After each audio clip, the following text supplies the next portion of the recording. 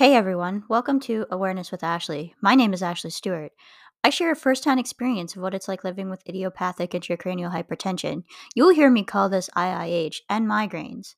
I use my own experience to share what living with IIH and migraines is really like.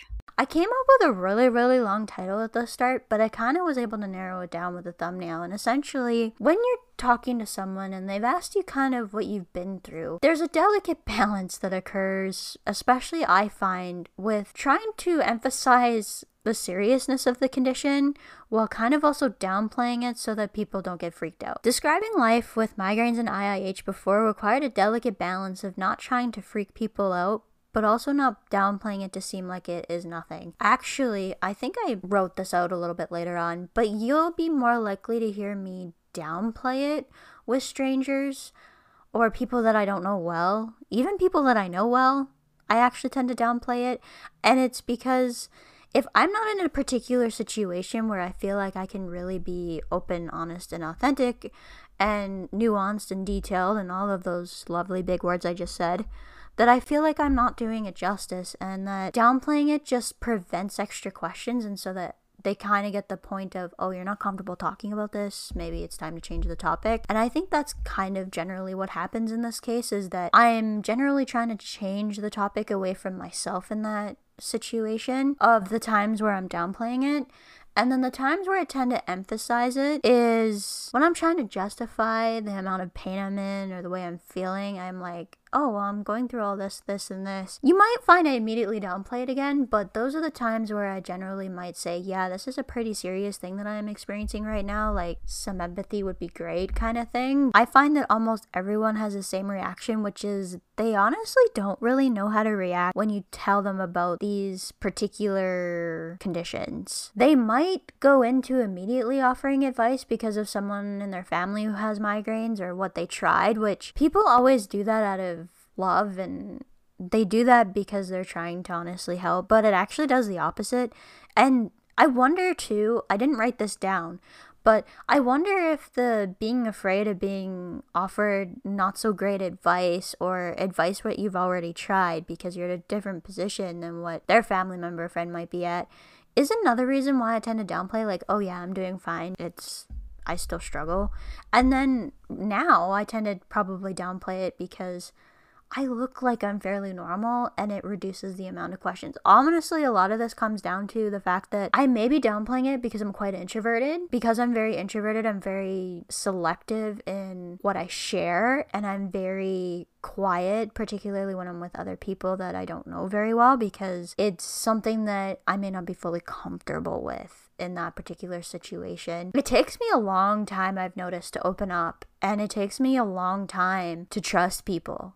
And I don't really know where that comes from, if it's just from being introverted or if there was something that maybe happened in the past where I opened up right away to people and then something happened that broke my trust. You know, that could have happened too, and I just don't know why. Contrary to my social media and videos, you almost never hear me talk about life with migraines, even though I don't really ever get a day off. I really do feel that I'm used to it, so it may appear that I'm happy and nothing is bad on a particular day, or there are some days where I'm the master of disguise and I'm struggling but may not show it. I would say that both of these situations occur. There are actually some honestly pretty good days, being that I'm on a preventative that actually does work. So I'll get in an example from last week. Last week I started noticing, oh, my vision's a little wonky. Oh, having a little bit of fatigue. I'm yawning quite a bit. I wonder if a migraine's starting. A couple hours later, nothing. And then it happened again a couple days later, and I'm just like, I think it's the Aimovig, honestly. Because the Aimovig does so well, there's certain things that I notice, and I think I'm noticing them maybe now more than before because I do a lot more mental work. So I use my brain a lot more, and I'm using my eyesight, I think, a lot more than I used to because I'm doing a lot of stuff with numbers and all of that. And when you're concentrating really hard, you notice when your brain isn't 100%. When I was kind of a cashier before, I didn't really have those because The biggest amount of concentration was packing a bag, which isn't honestly that much. If certain things begin to happen more frequently, it would make me a little nervous, but I don't really notice any differences that would make me more concerned. Some of the symptoms I'm having are very consistent with what I was experiencing with IIH, but the thing is with IIH, it didn't go away. So when the IIH was there, I never got a break. And now, like, I'll sometimes get these visual symptoms, but then they're gone in a couple of hours, right in line with where you would think a prodrome phase would be. So I really think it's a response to the migraine and the fact that my Aimovig is preventing the actual migraine phase, which is what it's supposed to do. That's fantastic if that's what's happening. I'm happy if that's the case. And it's kind of only when you look back at the day that you're like, I wonder if that was a migraine that was stopped by this particular medication, which if it is, it's great. If it's just migraine that didn't manifest, that's even better. It's really, really difficult sometimes for me to tell what is exactly happening until a little later on, and then you kind of get the chance to look back and you're like, I wonder kind of thing. What was happening last week, it was freaking me out a little bit because I've noticed that some of these migraines have had double vision, and if you guys go back in my content, the double vision was a major, major symptom of the IIH, and I use that as a kind of red flag, I guess, of could it be coming back. There's no reason for it to be coming back. As far as I know, I haven't gained any weight again. There hasn't really been any major issues that I've picked up on. I don't really think it's a problem. It's just that if these symptoms become frequent, then I'll start to get a bit concerned. And I've stated that many times before. And I've had migraines with double vision. I've actually had a lot of migraines with double vision, especially in that prodrome phase, as they call it. So those of you who are unfamiliar, migraines generally tend to follow a particular cycle. So you've got the prodrome, you've got the aura, which is the kind of visual changes that can happen, and then you've got the migraine itself, and then the postdrome. I used to have a photo, but I don't think I have it anymore. I should make another one of those migraine phases for the stream whenever I need to bring that up. But essentially, those kind of initial symptoms happen in the prodrome phase, and it's pretty much can act as a warning sign that you might be getting a migraine. With me now, sometimes the migraines happen and sometimes they don't. The migraines are so much different than they used to be. It's very, very difficult to explain, and I've talked about that before. As I said, I'm a master of disguise, so I might be struggling, and I'm even bad at mentioning around people I'm working with that, yeah, today might be a bad day. I am not feeling very good. I'm a little bit more open to it now, but before, I hardly ever mentioned it. And there's still a lot of times that I don't mention it.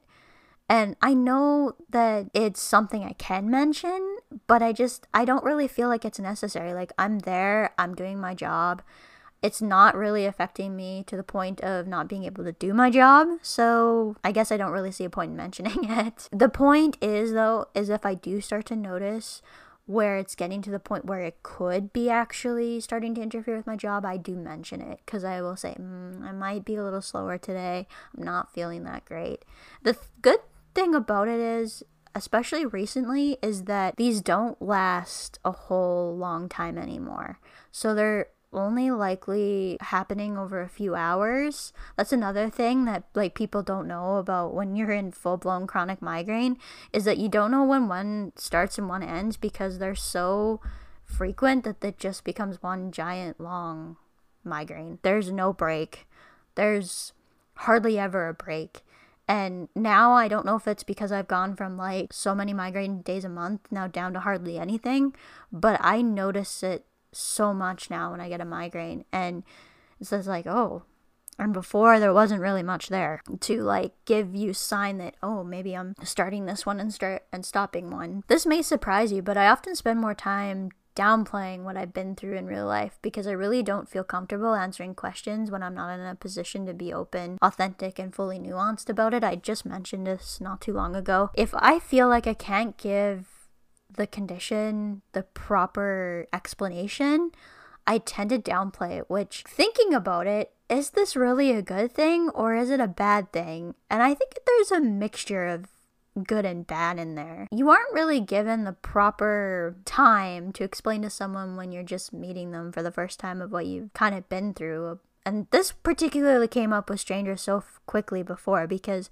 they'd ask me, oh, what are you doing? Like, you finished school, so now what? Kind of thing. And now I can say, well, I'm working almost full time, but before I was stuck on the couch pretty much all the time. And then you got to get into feel like you have to justify why, and especially when you're young, I feel like that's even more the case. Oh, why aren't you doing this, or this? Well, I've been through like this kind of thing. Sometimes you feel like you're walking away from that going, did I downplay that, or did I make it sound worse than what it actually is? There's a very delicate balance when it comes to explaining this, especially to people. And when you don't know someone very well and you don't know what they understand or what they have with experience in their own life with family members who have chronic headache or even chronic illness or chronic pain, it's very difficult to know where they might be at with that. Idiopathic intracranial hypertension is such a long name for like a condition that essentially mimics a brain tumor.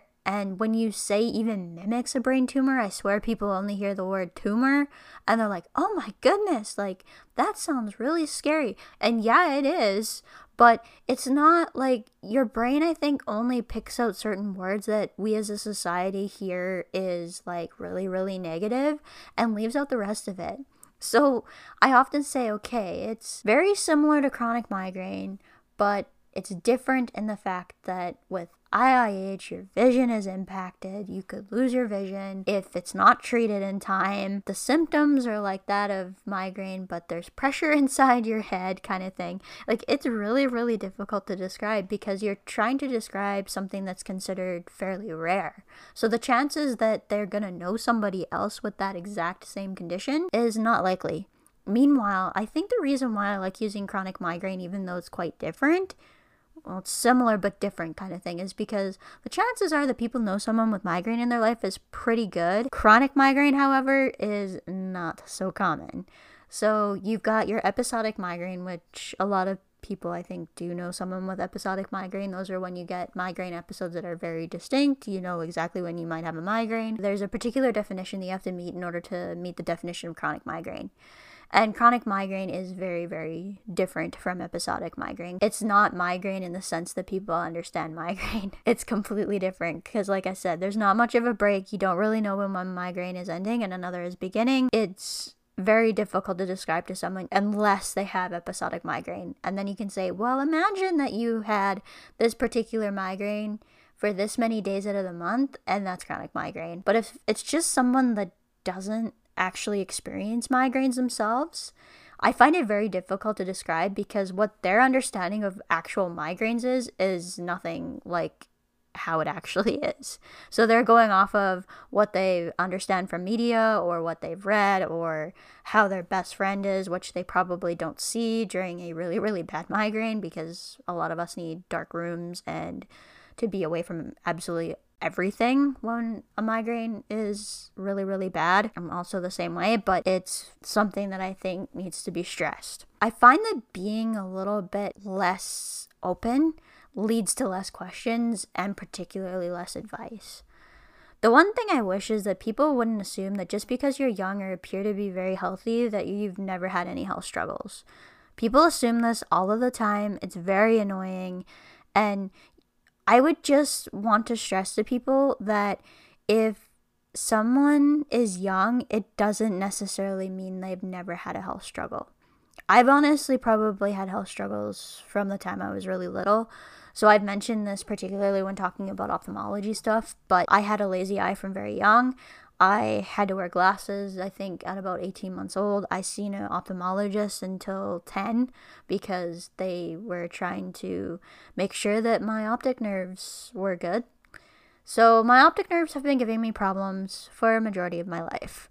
It's just that when I was young, it was a completely different thing, and now it's, well, they monitor them because of the IIH. They're good though now, so hopefully they continue to remain okay. With the IIH, it was a very rough couple of years, and the migraines came with that. And, you know, the chronic migraine is only doing as well controlled as it is because I'm on the Aimovig and I take care of my lifestyle stuff. And I would say the same thing about the IIH to a certain degree because weight loss has helped me get that into remission. The lifestyle component, I don't really honestly think about it all that much anymore because it's become a part of my life and it's changes I've had to make. But it is an important thing to stress because I always mention the medication first because I do think it's a really, really important factor. But the lifestyle stuff is also very, very, very important as well. And taking care of myself, making sure that I'm healthy is very, very, very important. Because of the complexity of IIH and big words, it's often hard to describe because it's hard to know what people understand about the medical terms and what they don't. You would think this only applies to like family and friends who don't have a medical background. You'd be surprised to know that this also applies to people with a medical background. Because it's a rare condition, I don't think many people have heard of it, even in the medical field. And they can kind of break it down if you say the full name of idiopathic intracranial hypertension, but to understand what that actually is, very few people who have medical degrees, and unless they've dealt with either dealing with a lot of hospital admissions or dealing with neurology, or even neuro-ophthalmology or ophthalmology, I find that they don't understand what the condition is at all because they've never seen it. And that's not their fault. They're not going to remember everything from med school. Take it easy on doctors as well, especially I would say primary care. They're dealing with a lot of different things, and for something that they're not likely to see, I don't think it's fair to criticize them for not knowing what something is or how to handle it. That's why you have the specialist. Now, if you're dealing with a specialist that doesn't know what's going on, that's a different story, which I won't get into.